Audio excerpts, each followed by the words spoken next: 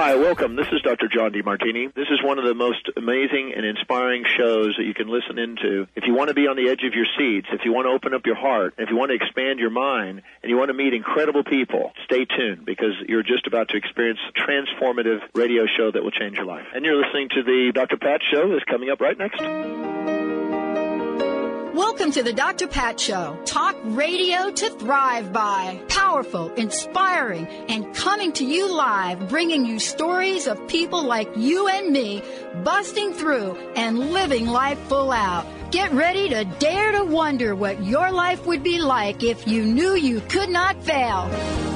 Hey, everybody. Welcome to our Good News segment. Christina Riley is joining me here today because one of the things you've heard me talk about over the past 10 years is talking about literacy and basically sharing my own story of growing up and literally not knowing how to read or write. How is that even possible in the United States?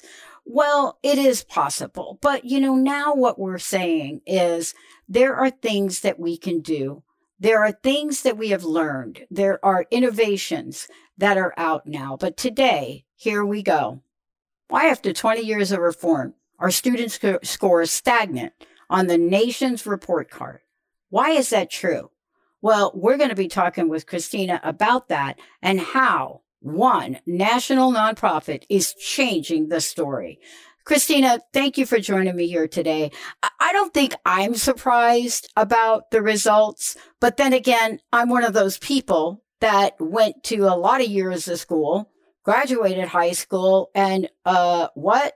No, you cannot write or read very well.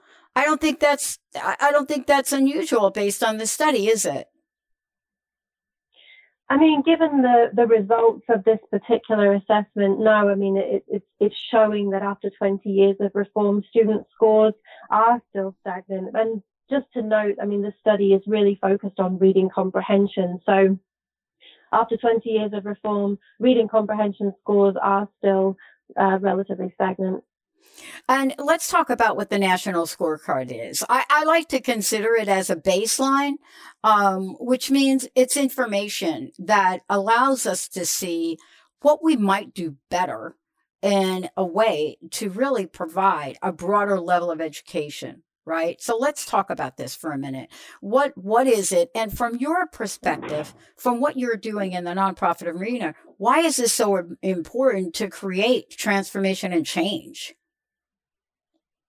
So the National Assessment of Educational Progress, or NAEP, as it's sometimes called, or the Nation's Report Card, it has many different names. It's given every 2 years to a representative sample of students in public and private schools across the nation. It's given in grades 4 and 8, and also approximately every 4 years at grade 12, but we're more focused on grades 4 and 8 for this.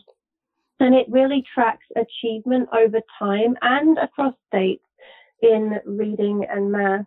And the reason that we've been so focused on it is because we're trying to create a change. We're asking the question, why after 20 years of reform are students' scores still stagnant? Well, there's many factors that contribute to this. And one of the things that we've been focused on a lot is research. So EL Education has created a high quality English language arts program for K-8, and we've really focused it on the research because quite honestly, there's still many programs being used in classrooms to teach children how to read that are not aligned with the research. Yeah. One of the things I love about the website is what it says, because I'm a perfect example of this. And it is get smart to do good. And the reason I love that tagline is because I had a passion and a purpose to get smart and never really thought I was. So it became a lifelong journey for me, to get smart. And the only way I knew how to do it was to go back to school and get educated, right? I mean, years and years and years of school.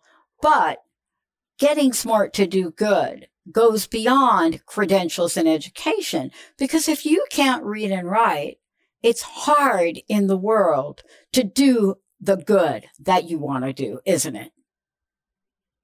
Absolutely. And I'd say it goes even beyond learning how to read and write. Something that we focus on in EL education are 3 dimensions of student achievement. So yes, we focus on the mastery of skills and knowledge and on the literacy skills for our curriculum specifically, but we also focus on building character. Yep. So we want to help students understand how to become effective learners, how to become ethical people and contribute ethically to their learning community, and how to contribute to a better world. And we also focus on students creating high quality work as well, as that's something that's needed in the real world. Once you get into the world of work, regardless of your career, high quality is something that is a necessity. Yeah, there's no question about it. And I was going to talk with you about that because most of the program focus is in unidimensional, I like to call it. There's this unidimensional aspect of learning, but without the aspects that you're talking about, and especially in the arena where I taught leadership, especially in these other arenas, we have a sense that you might be very, very knowledgeable and have the skills, but what does it mean to do good? And that's the second part of your theme, isn't it? Exactly. Yes. So our curriculum, while it is a literacy curriculum, has embedded social and emotional learning. So we really are teaching students how to collaborate, how to, listen and speak to one another in a way that's respectful. We're teaching them how to persevere, how to have respect for one another, how to have empathy. The great thing about literacy as a vehicle for this is that there's so many wonderful texts. I mean, any book that you read, particularly a fictional book, even non-fiction, actually, even informational texts about people, will share challenges that people face and how they overcome those challenges. And those can become great models for students in how to overcome challenges themselves or how to respond to another person who's struggling. We can use literacy as a vehicle to really teach students how to understand those habits of character and how they look when they're demonstrated effectively. Wow. The thing I wanted to also talk to you about is let's talk about teachers for a minute. We're looking at a population of people that work very, very hard in this country. And in particular, at least that's my knowledge and experience of it, work very, very hard. And, at some level, don't really get quite the respect they need. But you've started a project. Tell us about the Teacher Potential Project. So the Teacher Potential Project was it's a 5-year federally funded study. And essentially what it's studying is the combination of curriculum and professional learning and how that can lead to increased student achievement. Because while we believe very strongly that a high quality curriculum is important, we don't believe that in isolation is enough. We think that it's really important to provide teachers with professional learning to help them improve their practice to really increase student achievement. So the Teacher Potential Project was designed to investigate that. And what it found is that the two combined do lead to change in classroom practice, which does then lead to increased student achievement. And this sort of countered the common understanding that professional learning doesn't make a difference. There was some research that was released a while ago that suggested that professional learning doesn't make a difference. This study and the results of this study show that combined with high quality instruction, it really can. And it also shows respect for our teachers. I think anytime we work with a district, we always provide high quality curriculum and professional learning. And we really want to make the teachers, show the teachers that we really value them as professionals. Like a curriculum is just a tool in the hands of the professional. Wow. Look, I know you've got a lot of these interviews to do, so I want to thank you. But before you go, 2 things. One, what is the best way for people to find out more? And what is it we want folks to take away from this massively important project? So to find out more about us, we are eleducation.org. That's eleducation.org. And I'd really like people to take away the 3 dimensions of student achievement, that mastery of knowledge and skills in itself is not enough, that we really want to help students to become effective learners and ethical people who can contribute to a better world and who can create high quality work. Wow. Thank you so much for all that you do on this. And thank you so much for reminding us that we are whole people. We have more dimensions than simply some college board score or some IQ test. Thank you for reminding us of all of that. Thank you. Let's take a short break, everybody. We'll be right back. TransformationTalkRadio.com. Hey, everybody. Since the last time that Priscilla Rodriguez and I had a conversation, I have gotten a number of different emails from folks who have asked me, is it really true, Pat? Did you really, really, really, really struggle with the college boards? I really, really, really, really did. There isn't any question about that at all. And the GREs almost made me lose my mind. But that's not the world we're living in today, because we've got people like Priscilla Rodriguez, Vice President, College Readiness Assessments, the College Board, who is here shouting from the rooftops, come on, we need to get ready. Don't get stressed.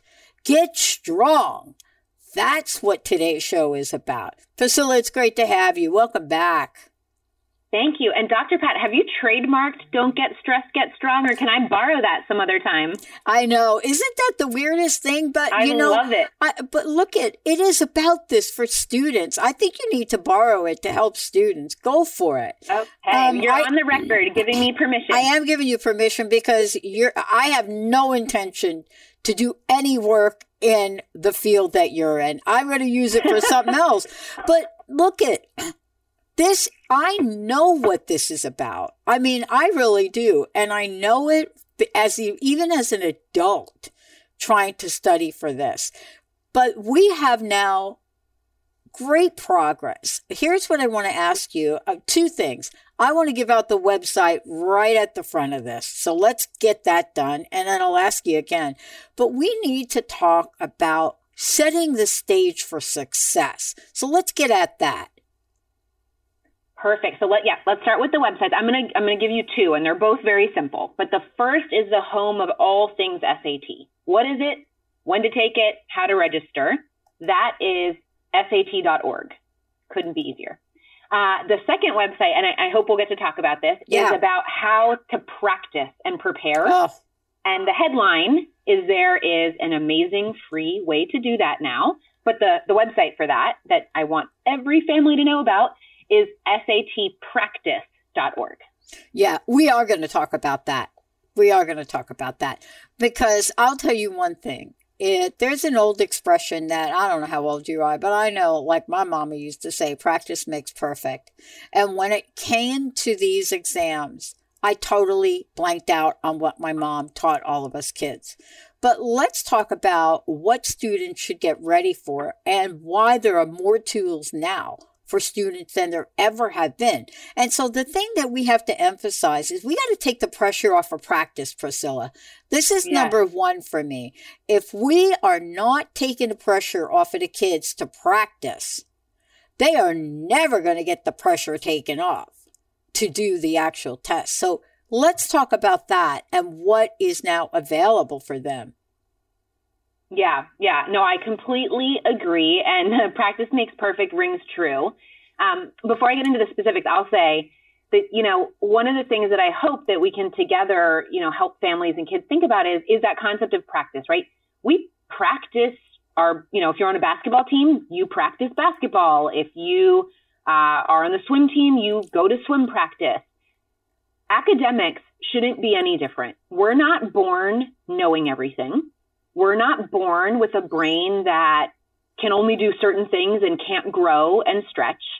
And I think practice, when it comes to academic skills and knowledge, is something that every student should feel comfortable with.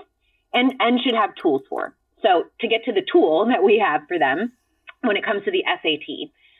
So I mentioned that website, satpractice.org.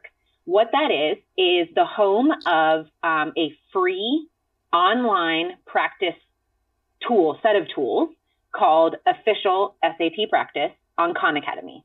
We partnered with a nonprofit, Khan Academy, to develop it back in 2016. It is completely free. It is accessible to every student who wants to use it. 10 million students have used it so far to study for the SAT. And it uses real SAT questions, real full-length SAT practice tests, and diagnostic tools to show students the areas where they are already strong and the areas where they could improve, and then gives them questions, videos, and exercises to focus them on those improvement areas and help them measure their progress so that when they do walk into the SAT test, they feel prepared, confident, and not surprised by what the test asks for and how it asks for it. Yeah. I mean, here's the thing. If we don't set the stage for that first practice experience to be that of motivation and less about perspiration, then these kids don't come back. I mean, as an adult, I didn't come back. And I think we have to really get in the game with them and literally look at this as a game if we have to and say, look, this is no different than anything else you would be doing in your life. And if you do it, you will get better at it. See, that's the thing we're just missing sometimes. Exactly. It's like, if you do it, trust us, you're going to get better at it. Tell us about some of that's going on, because I think if we talk enough about this to folks that are getting ready to take these exams, then they will practice and they will have the hope and the faith, Priscilla, that they will get better.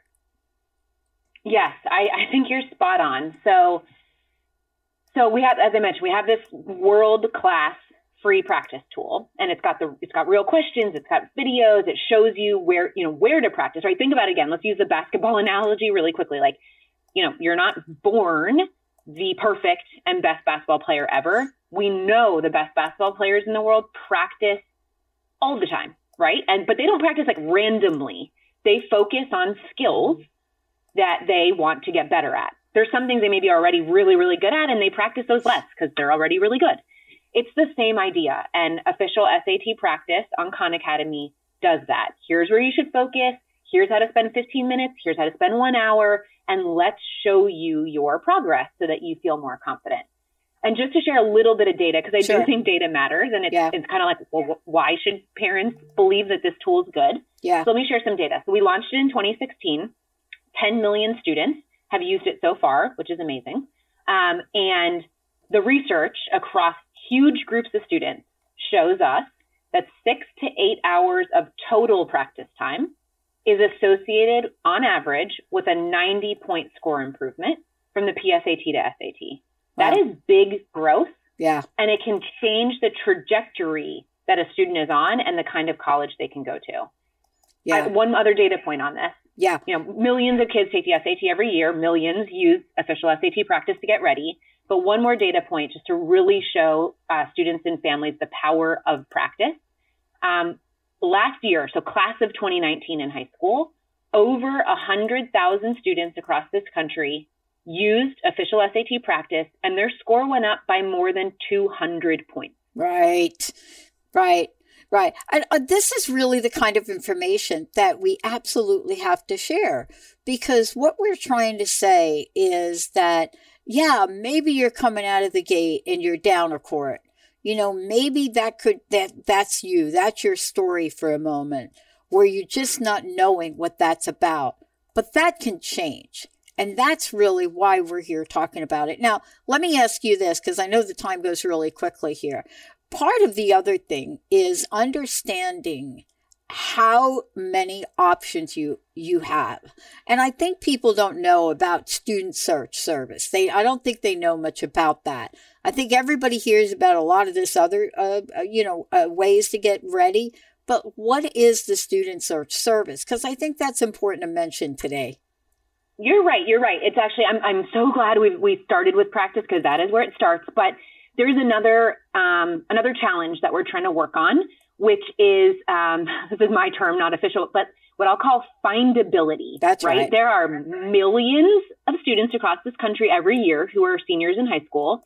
There are tons of colleges all over the country, big and small, famous and less famous. Many of which, by the way, famous or not, are really darn good. And there are scholarship programs who literally, their entire purpose of existing is to give away money to college to kids, right? So this is kind of the world, right? Millions of kids, tons of colleges, tons of them great, great, great schools, some of which, you may not have heard of as a student, and scholarship organizations who want to give away money. And they all need to find each other. And that's not something that happens automatically. So what Student Search Service does is students can opt in. It is a choice. So a student says, yes, I want to join. They can opt out at any time, but they opt in. And then it makes them findable, for lack of a better term. We use student data privacy. They're only findable to colleges and scholarship programs. It is very safe. But what it does is it opens this little universe of students, colleges, scholarship programs. And that's the universe. Those are the only people in the universe. And they can now start finding each other. And so what happens in practice is students start receiving exciting mail. I remember when it started coming into my parents' house for me, that are sent, brochures, information. Hey, we're this college, we're that college, we're this scholarship program. You look like you could be a great match or fit for us. Let's talk. You should learn more. It just starts the conversation. That's all it does. But that's really important. And without it, it might be hard for students to learn about schools and scholarships they haven't already heard of. And it can be hard for colleges to find every kid in the country who they might want. It's overwhelming. And I think that's the key point that I think we're making here today. If we don't have or we don't share the information that you have and make sure that we're getting this into the hands of parents, we're getting this into the hands of kids and schools, then they're not even going to know what the options are. And I want to thank you for getting out here and doing it, because it's the process that never gets started because folks don't believe they stand a chance.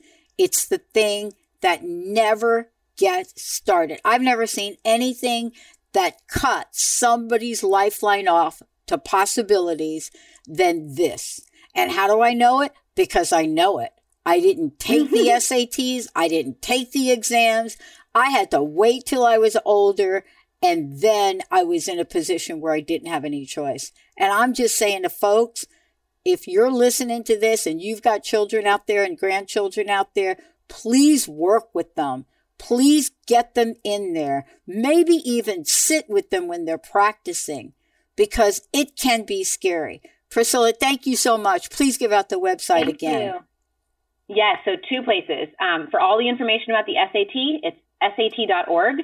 For that amazing free practice tool, it is satpractice.org. Awesome. Thank you so much. Keep doing what you're doing, okay? I can't wait. Thank you so much. It was great talking to you. You betcha. Have a great one. I can't wait to talk to you again. We'll be back in a few months. All right. Bye-bye. All right. Bye. Inspire. Create. Empower. Only on TransformationTalkRadio.com. Tune in to Lucid Planet Radio with Dr. Kelly Neff. This hit show will illuminate your senses and empower you beyond your daily stressors and hardships. Renowned psychologist and author Dr. Kelly will captivate you with far-reaching topics and amazing guests as you wake to the greatest version of yourself. Learn to tap into your intuitions, think critically about our world, heal emotional and psychological wounds, and follow your passions to live your dreams. The Lucid Planet. Welcome home. Visit lucidplanetradio.com for more information. Hi, this is Kimberly Carlson, and I would love for you to tune in to All In Healing Radio, where together we will begin to experience health, happiness, and harmony in all areas and aspects of life. Join us every first Tuesday of the month at 11 a.m. on TransformationTalkRadio.com. All In Healing will help you release layers of negative beliefs and energies for radiant health, deep joy, and greater abundance. Visit me at KimberlyCarlson.com. The vibration of change, that magical place where life shifts from struggle to ease, from stagnation to forward movement, from old ways of being to new ways of becoming. If you're like I am, it can be rather elusive to get there, but when you are in it, you feel it down to your very core, don't you? And it can positively affect everything in your life, from your relationships to your health and well-being, from your career path to your abundance, from the quality of that inner connection to the fullness of your self-expression. On the Christine Upchurch Show, we explore ways to get into that vibration of change with experts in the fields of consciousness, psychology, spirituality, health, healing, and science. Join me, Christine Upchurch, every Friday at 11 a.m. Pacific Time, 2 p.m. Eastern Time on KKNW AM 1150 and Transformation Talk Radio, and learn new ways to step into your vibration of change. Did you know that all of the shows on the Transformation Radio Network are available as podcasts to stream or download? Really? Check us out. Go to transformationradio.fm. We have business shows, spiritual shows, energy healing shows, and pretty much everything in between. Something for everyone, guaranteed to inspire, educate, and transform. We are transforming the world, one listener at a time. Hey, how's it going? If it's stressful or just plain exhausting, New Light Living is here to ask, is this the way you want to live? Join me, your intuitive spiritual life coach and host, Ulrika Sullivan, every week on New Light Living. Discover the power of creative tools to start living every day as your ideal dream day. See your life in the new light. To learn more, visit newlightliving.com. Your inspiration all day on TransformationTalkRadio.com. The preceding audio was via a Skype call. Hey, everybody, welcome. You know, look, for over 15 years, we have been taking on and going against the grain. You know, sometimes we talk about things that seem a little bit unconventional. But from day one of the things that you have learned about was the fact that my sister passed away on a hospital floor at about 450 pounds. And when you have that kind of experience in your life, you wonder if there's anything that can be done. Well, today, I want to introduce you to Dr. Neal Barnard, who's joining me here today, president of Physicians Committee for Responsible Medicine. And by the way, much more than that. But today, what we're talking about is we're talking about something that I love to talk about, and that is research and researching. But more importantly, are we really in awe on what the levels of obesity might be, illness might be? And are we also in awe to know that there might be something we could do about it? That's what Dr. Neal is here to talk to us about. Nutrition researcher, New York Times bestselling author. Dr. Barnard, thank you so much for joining us here today. It's a pleasure to be with you today. Look, I can't even begin to tell you how many shows I've done about health and the reason, and wellness and well-being. And the reason I did that is because 6 months after starting this, I came down with a mystery disease. So this became more than just doing a radio show and starting a network. It literally became a mystery that I was trying to unravel. But it seems like you have unraveled it. And I am so eager to hear how you are taking the lid off of something that all of us should know about in our everyday lives. Thank you for doing that. Tell us about the relationship of foods and what it is that we put in our bodies that can either keep ourselves aligned or just knock everything out of whack. Well, you know, it's some of this is not really immediately apparent why it would work. For example, years ago, I got a call when I was sitting at my desk from a young woman who had terrible, terrible menstrual cramps. She couldn't get out of bed. She felt terrible. And I gave her a prescription that might raise your eyebrow. I said, let me give you some painkillers for a couple days. But to stop this from happening next month, how about this? No animal products at all in your diet. Keep oils really low. She said, well, I don't know, I'll try it.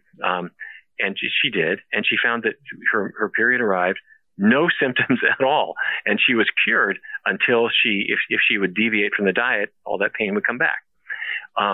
What you wouldn't realize is that by getting the animal products out of your diet, the amount of estrogen, the female sex hormone in your blood, gets back down into the healthy range. So instead of fueling too much cramping, you just feel perfectly fine. We put this to the test in a research study with the Georgetown University's Department of OBGYN. And in the course of this study, one of the women who thought she was participating in the study for her cramps, she discovered she had thought she was infertile. She got pregnant in the course of the research study. She now has 3 kids. But here's my point. You wouldn't necessarily think that having vegetables and fruits and beans and whole grains, that could affect fertility or cramps. But it does, because the food changes cause your hormones to change. And when your hormones get back in balance, then your whole body changes. Yeah. I mean, let me just ask you this question, because I go back to my grandma and I think about, my grandma and what it was that us kids grew up with and how we grew up and what we learned. And when I think back to those days, I'm really in awe of how far away from some of those, let me just call it food rituals in my family, how far away we've gotten. And this is really kind of interesting, because this is a society that we live in where the most used 4-letter word in our society is not what you think, it's diet. And yet, have we learned about the power that we have to do some shifting of our own bodies and our own hormones by simply what we put into our mouths? We've forgotten a lot of the things that our grandparents knew about. Our grandparents knew what beans were. Maybe if your grandparents came from Italy, it was chickpeas. If they came from Mexico, it might be pinto beans or black beans. But a couple generations ago, these were everyday foods, vegetables that came out of your garden.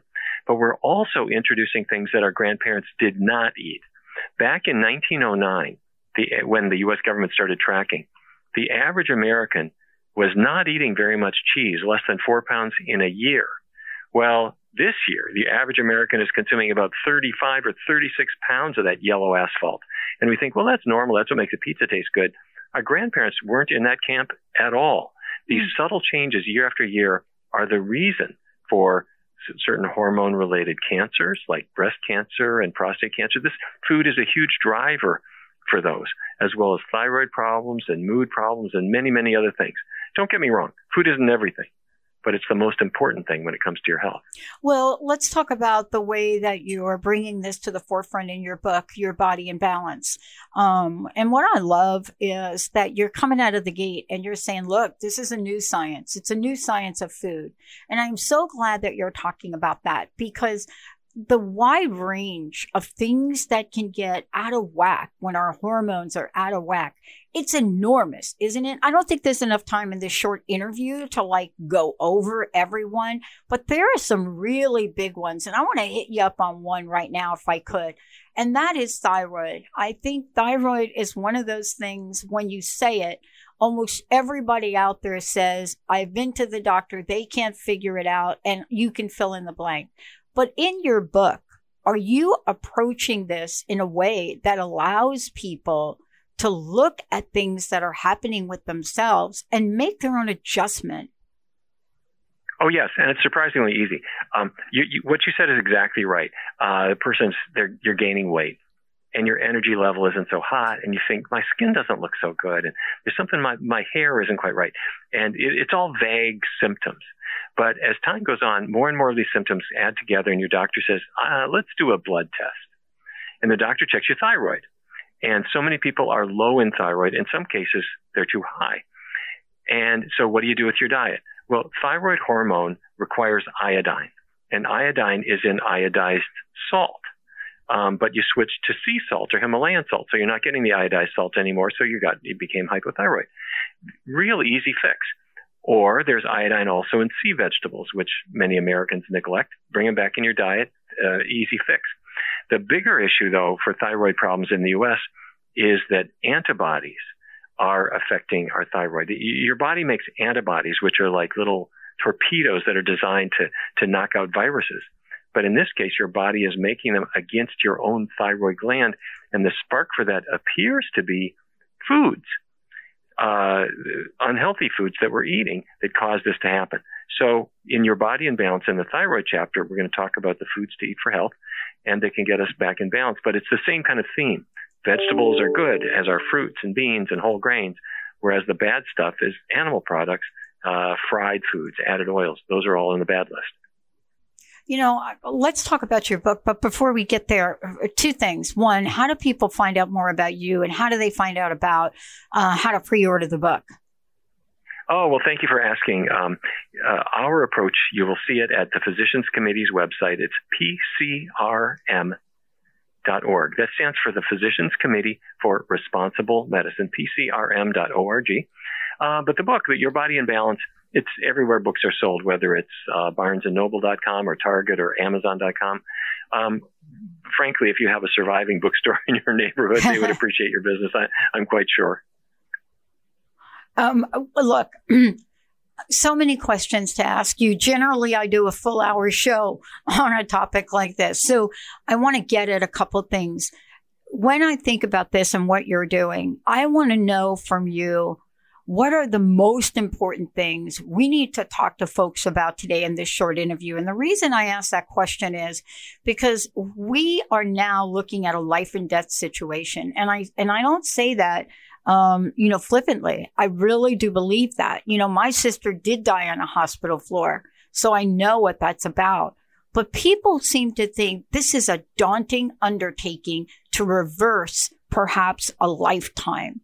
Can you talk a little bit about, the top 3 things you want people to walk away from this interview with today?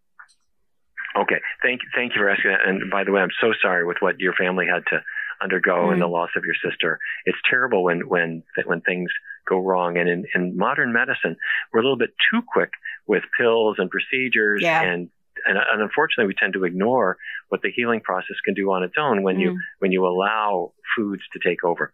So to make it short and sweet, the idea is that we've got hormones that control things. So let's say it's sex hormones like estrogens or testosterone, estrogens in women, testosterone in men. Those, when they're out of balance from eating cheese and meat and fried foods, then the result is a whole mixture of things. Cramps when you're younger, hot flashes when you're older, infertility in between. If we get on a healthy diet, all those things get better. Then we go on to the next, thyroid hormone, as we talked about. If we get that in balance, a whole range of things improve. The next hormone, insulin. That's not working right when a person has diabetes. Let's get that back together. And then there are neurohormones that affect our mood. If you're feeling depressed, could it be because of life events, or could it be because maybe your gut bacteria are responding to the foods you're eating and they're cranking out things that make you feel rotten? Let's get your body in balance, and then hopefully your health can rebound. Yeah. And, I love the suggestions you're putting in the book as well. I love, the way you're saying to folks, look, put more fruit in your stock up on more fruit than you actually need, because when you get hungry, there you go, just grab for it. And you're right. A banana, a banana is better than a bag of potato chips. And I think you're really keen on letting folks know that we have to have a different strategy with how we stock our shelves, don't we?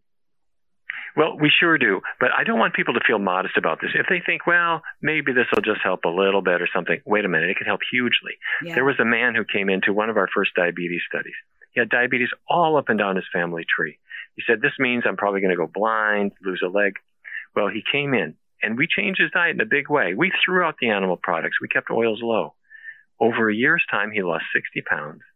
His doctor stopped his diabetes medications because he didn't need them anymore. His blood sugar came down to the absolutely normal range. In other words, here was a man who thought he was condemned to having this disease for the rest of his life, and it went away. And as a doctor, when you have a patient where you teach them a healthier diet, that affects their whole family, so that then now their kids are at less risk. And when we have people who then make the change for diabetes, their cholesterol goes down and their blood pressure goes down. Everything gets better at the same time. So if you have a loved one and you're feeling, well, maybe we're not quite in the best balance, just put these recipes to work. I've got 65 wonderful recipes from Lindsay Nixon, who worked with me on this book. Put them to work, or put together my tips for how to eat out so that you eat in the very best way you can, whatever restaurant you're at. It's fun and it's empowering. Yeah, and I want to just give people a takeaway from you, and I don't think we can say this enough. Check the label. Check the label. And I think if we did that, simply checking the label and really thinking twice about what we put in our cart, I think we'll all be better. You know, the other thing too is, do you find that people are more likely to really go after and really take care of themselves if they take one step at a time? Although sometimes you need to take drastic measures, don't you? Well, I would suggest breaking it into steps. And step one is figure out why you want to change this. What do you want? Are you a man with erectile dysfunction that you want to get better? Mm-hmm. Are you a woman with hot flashes that you're sick of? What is your target? Do you want to just lose some weight? Then step two, take 7 days. During the 7 days, identify vegan foods you would like. And it can be, instead of milk on my cornflakes, it'll be almond milk. Instead of the meat taco, I'll have the bean burrito, whatever it is. That's 7 days. Find breakfast, lunches, dinners you like. Step three, eat plant-based foods for 3 weeks. No animal products at all, and keep oils low. And at the end of 3 weeks, you are going to feel like a different person. So it doesn't have to take a long time, and the changes can be big, but do it stepwise, and you will. It's just an amazing thing to see. Yeah. Look, I know you've got to run. Thank you so much. And please give out the website again and tell folks how they can get a copy of the book. Thank you. It's PCRM.org, and you'll find Your Body in Balance on Amazon or Barnes & Noble or Target or your local bookstore, anywhere. It's called Your Body in Balance. I hope people will share it with somebody they love. I hope they do too, because I'll tell you what, we only get one of these things called the body. Thank you so much for everything you're doing. Hey, thank you. Oh my gosh. Hey, everybody, this is really a fantastic book. Take a look at it, because even a simple few changes will transform your life and your body. Let's take a short break. We'll be right back. TransformationTalkRadio.com. Hey, everybody. Welcome to the Dr. Pat Show. A number of months ago, we started to talk about what we've seen in the changes in infant mortality, as well as birth defects and other conditions that we now see on the rise for newborns. But we don't always talk about the good news. We don't always talk about how this is the most incredible time in a family's life. But when you are struck with something like the news of something wrong with your newborn, you go into a different mode if you're a mom. And we've had several people on the show talk about being a mom who have had children that were born into this world with situations and conditions they didn't expect. Today, Dr. Scott Adzik is joining me here today, Surgeon-in-Chief at Children's Hospital Philadelphia, to talk to us about where are we, sort of like a town hall, state of affairs, with saving and improving the lives of thousands of children worldwide. Thank you, Dr. Scott, for joining me here today. This is a conversation that very few people look at, especially in the media. But if you look at it, you're looking at the rise in, how should I say it, the range of birth defects. Where are we? Can you give us sort of a rundown, sort of a state of the union as to what you found and why this is passion and purpose for you? Well, this is January is Birth Defects Awareness Month, so it's very typical. Yeah. So a few key points about birth defects. I'm a pediatric surgeon, and I spend a lot of my time repairing birth defects both after birth and less commonly before birth. But that's what we're talking about. So the key points with birth defects: 1 in every 33 babies is born with a birth defect. So it's amazingly common. Birth defects are costly. Billions of dollars are required for medical treatment. Birth defects are merciless. No parent is immune. Mm-hmm. They're mysterious. Most causes of birth defects are unknown. They're overlooked. In my view, research is underfunded, and they're deadly. Birth defects are the most common cause of infant mortality. So each year in the U.S., nearly 150,000 babies are born with birth defects, and many are conditions so rare most parents and even some clinicians have never heard of them. So we found that these families aren't made aware of the treatments available at a place like our Center for Fetal Diagnosis and Treatment. They're left feeling overwhelmed with few options. So being on your show helps educate people. Yeah. Well, for many people that, right now we're in the pop culture here looking at all of these movie awards. So we went from the Golden Globes to the Critics' Choice Awards, getting ready for the Oscars. And one of the world's greatest known actors on screen, to look at him, you might not see it. But when you step back, he is someone that experienced birth defect. And I'm talking about Joaquin Phoenix. And so he had a cleft lip and palate. Exactly. And so besides looking at this from, a societal perspective, the science around this, though, has accelerated exponentially to save lives and perhaps even prevent this, right? Well, with regard to cleft lip and palate, it's interesting. At our Department of Surgery meeting this morning, one of our researchers gave an entire lecture on the causes of cleft lip and palate, what might be able to be done in the future biologically with gene therapy to treat this before birth.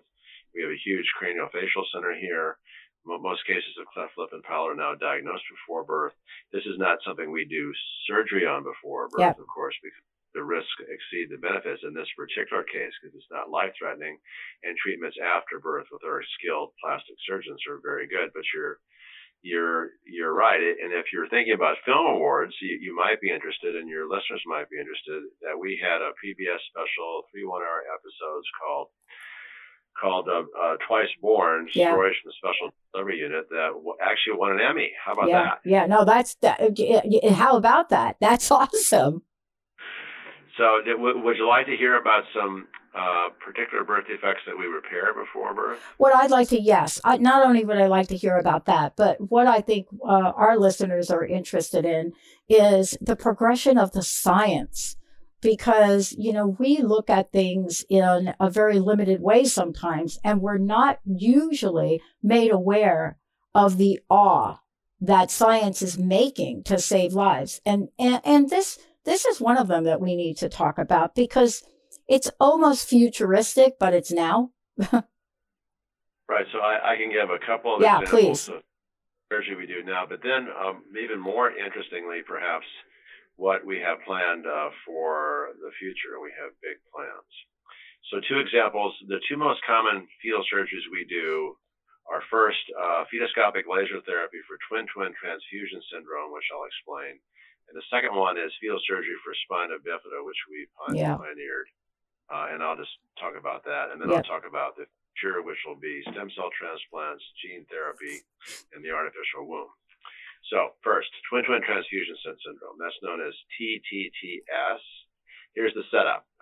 Pregnant mother, of course, with twins, identical twins in the uterus, each in their own separate amniotic sac. Usually twins have their own placenta, one each. In this particular circumstance, there's one placenta that's shared, and there are abnormal blood vessels that go from one side of the placenta to the other, such that from the mother, one twin gets too much blood and goes into heart failure and has an excess of amniotic fluid, and the other twin doesn't get enough blood and goes into kidney failure and doesn't produce amniotic fluid, which is basically fetal urine. Those twins will go on to die unless we do fetoscopic laser therapy. So we put a scope through the mother's abdominal wall, through the uterine wall, visualize the placenta with the scope, and use a laser fiber to photocoagulate or occlude the culprit unpaired blood vessels going from one side to the other, with very good results. In most cases, both twins can be saved.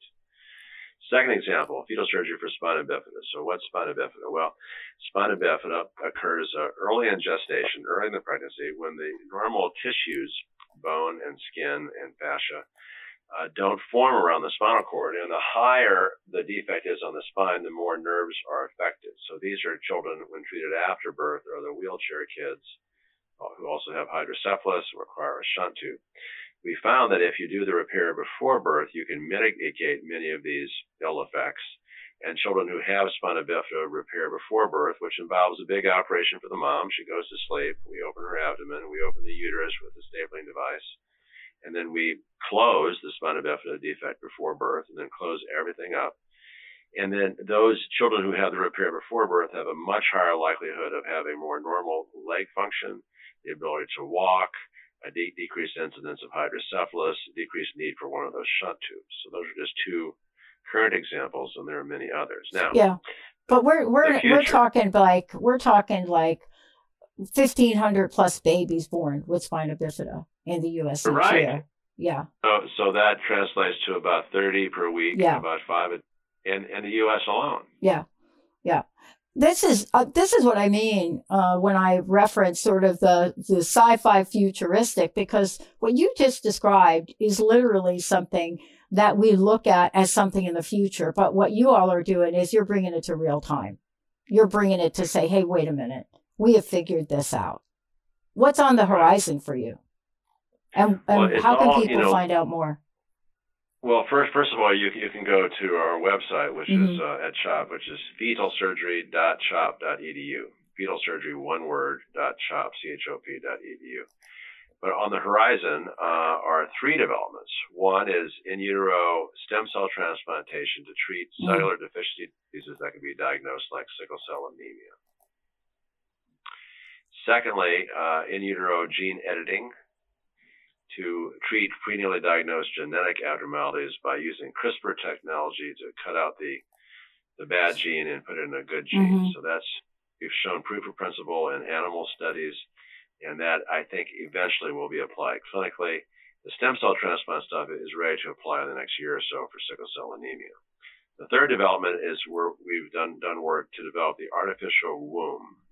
Again, in animal models, fetal sheep, we've shown that in the artificial womb, we can sustain a fetal lamb who couldn't survive outside the artificial womb for 4 to 5 weeks with normal growth and development by cannulating the umbilical vessels, oxygenator, and then they're in a fluid environment. So we hope to, and I think this is a real possibility within the next year or so, start to apply this clinically to babies born at 23, 24, 25 weeks gestation, where term is 40 weeks. Those kids now, with current technology, have a very high mortality rate, and those who survive, a very high complication rate. And if they could just have 4 to 5 more weeks, that would make a world of difference. Yeah. This is really, for me, when I think about the work that you all are doing, there's absolutely an element of this that we need to talk about for a minute. And that is how this instills hope where there wasn't any. And I think about this, Dr. Scott, and I think about what you all are doing. And I know this is fantastic science and medicine, but the other side of it is you bring a new level of hope and a new level of joy into what it really means to give birth. And, what is the early diagnosis of this? Because I know I've got like 2 minutes left, but how does this even get diagnosed? Have we developed science to do this like early enough to make a difference? Right. So most of the fetal surgeries we do are between 19 and 26 weeks gestation. Most mothers in the U.S., most pregnant mothers have an ultrasound done at 18 to 20 weeks gestation. And virtually all the anatomic birth defects with a good ultrasound should be able to be detected. There are additional diagnostic modalities. Fetal MRI, for example, we invented that in the late 90s. So now that's spread worldwide. So you can get additional information, particularly about the fetal brain and support. And the third development, which has a bright future, is non-invasive prenatal testing, which involves taking a maternal blood sample from the mom, and there are fetal cells and fetal DNA in small quantities in the maternal blood. And those can be ferreted out and analyzed, and one can rule out genetic abnormalities like trisomies. But that's going to become much more sophisticated to be able to diagnose most genetic problems in fetuses with a simple maternal blood draw. Wow. First of all, thank you so much for bringing this information to our audience. I have just one last thing. Please give us the website again, and then I'd like to know your personal message. What would you like to leave us with here today, Dr. Scott? Well, the website is fetalsurgery.chop.edu. So fetalsurgery.chop.edu. The message is, I'm lucky. It's truly inspiring to see so many children who, as babies and fetuses, likely would have died, now running around and growing up healthy and strong. Yeah. Thank you so very, very much. The following audio is via a Skype call.